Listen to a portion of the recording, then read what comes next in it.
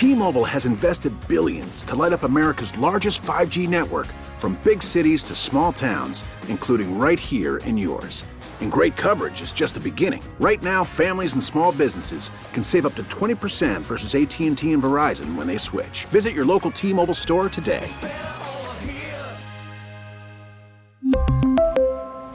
Plan savings with 3 lines of T-Mobile Essentials versus comparable available plans. Plan features and taxes and fees may vary. All right. It is now time for the infamous number 2s in the history of Boston. Hit it, Justin.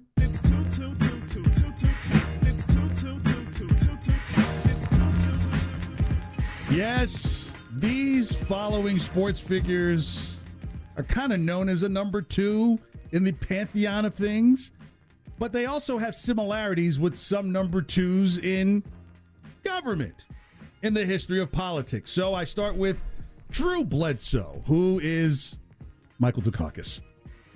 See, after Drew signed his big contract, it looked like he was going to be a landslide. Drew was going to be the long-term face of the Pats and leaders of the team. Meanwhile, all Dukakis had to do was show strength, remind people who he was, about to replace in office. He would have won. And then came the tank. For Bledsoe, it was Mo Lewis. For Dukakis, it was an actual damn tank. Drew's career changed after he ran out of bounds, and Dukakis' presidential chances were knocked out when his opponents ran that ad.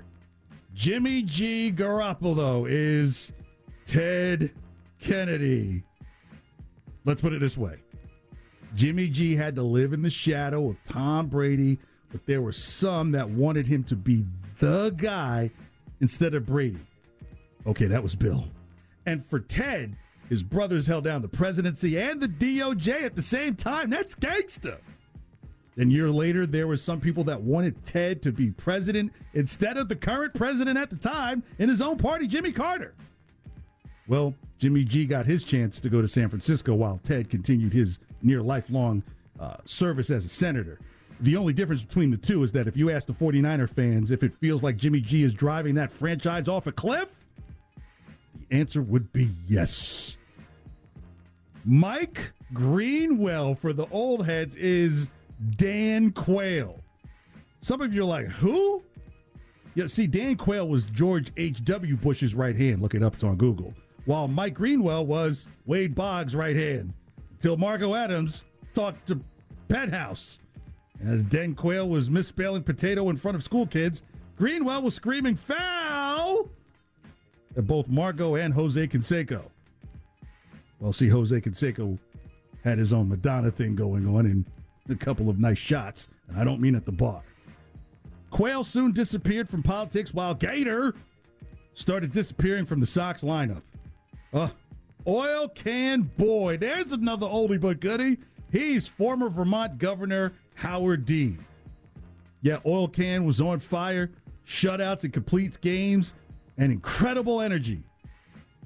Howard Dean, incredible energy, and looked like 2004 was going to be his year. Oil Can thought 86 would be his year. Oil Can quit on the team. And Dean let out that scream. He let out the scream. Give me that scream one more time. Yeah, one more time. Yeah, see, Howard Dean lost his chance after that, and Oil Can Boyd missed out on Game 7 in the 86 World Series. Brian Hoyer.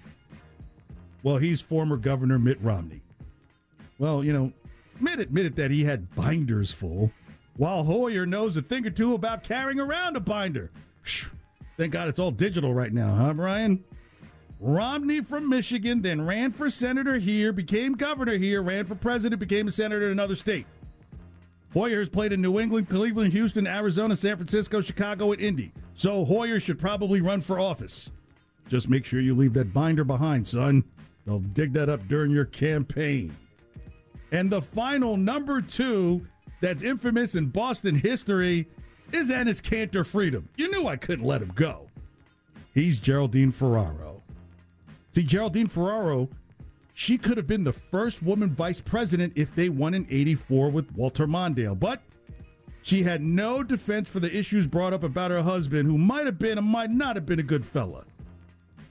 Ennis, he just has no defense. Period. Forget about it.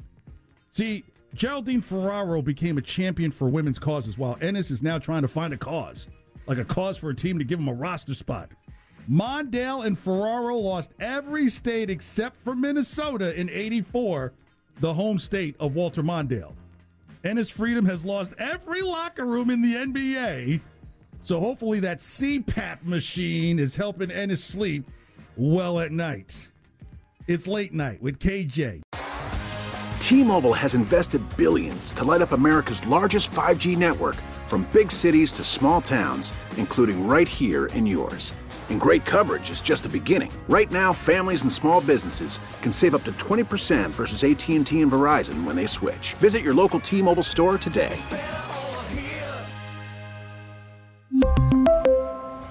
Plan savings with 3 lines of T-Mobile Essentials versus comparable available plans. Plan features and taxes and fees may vary.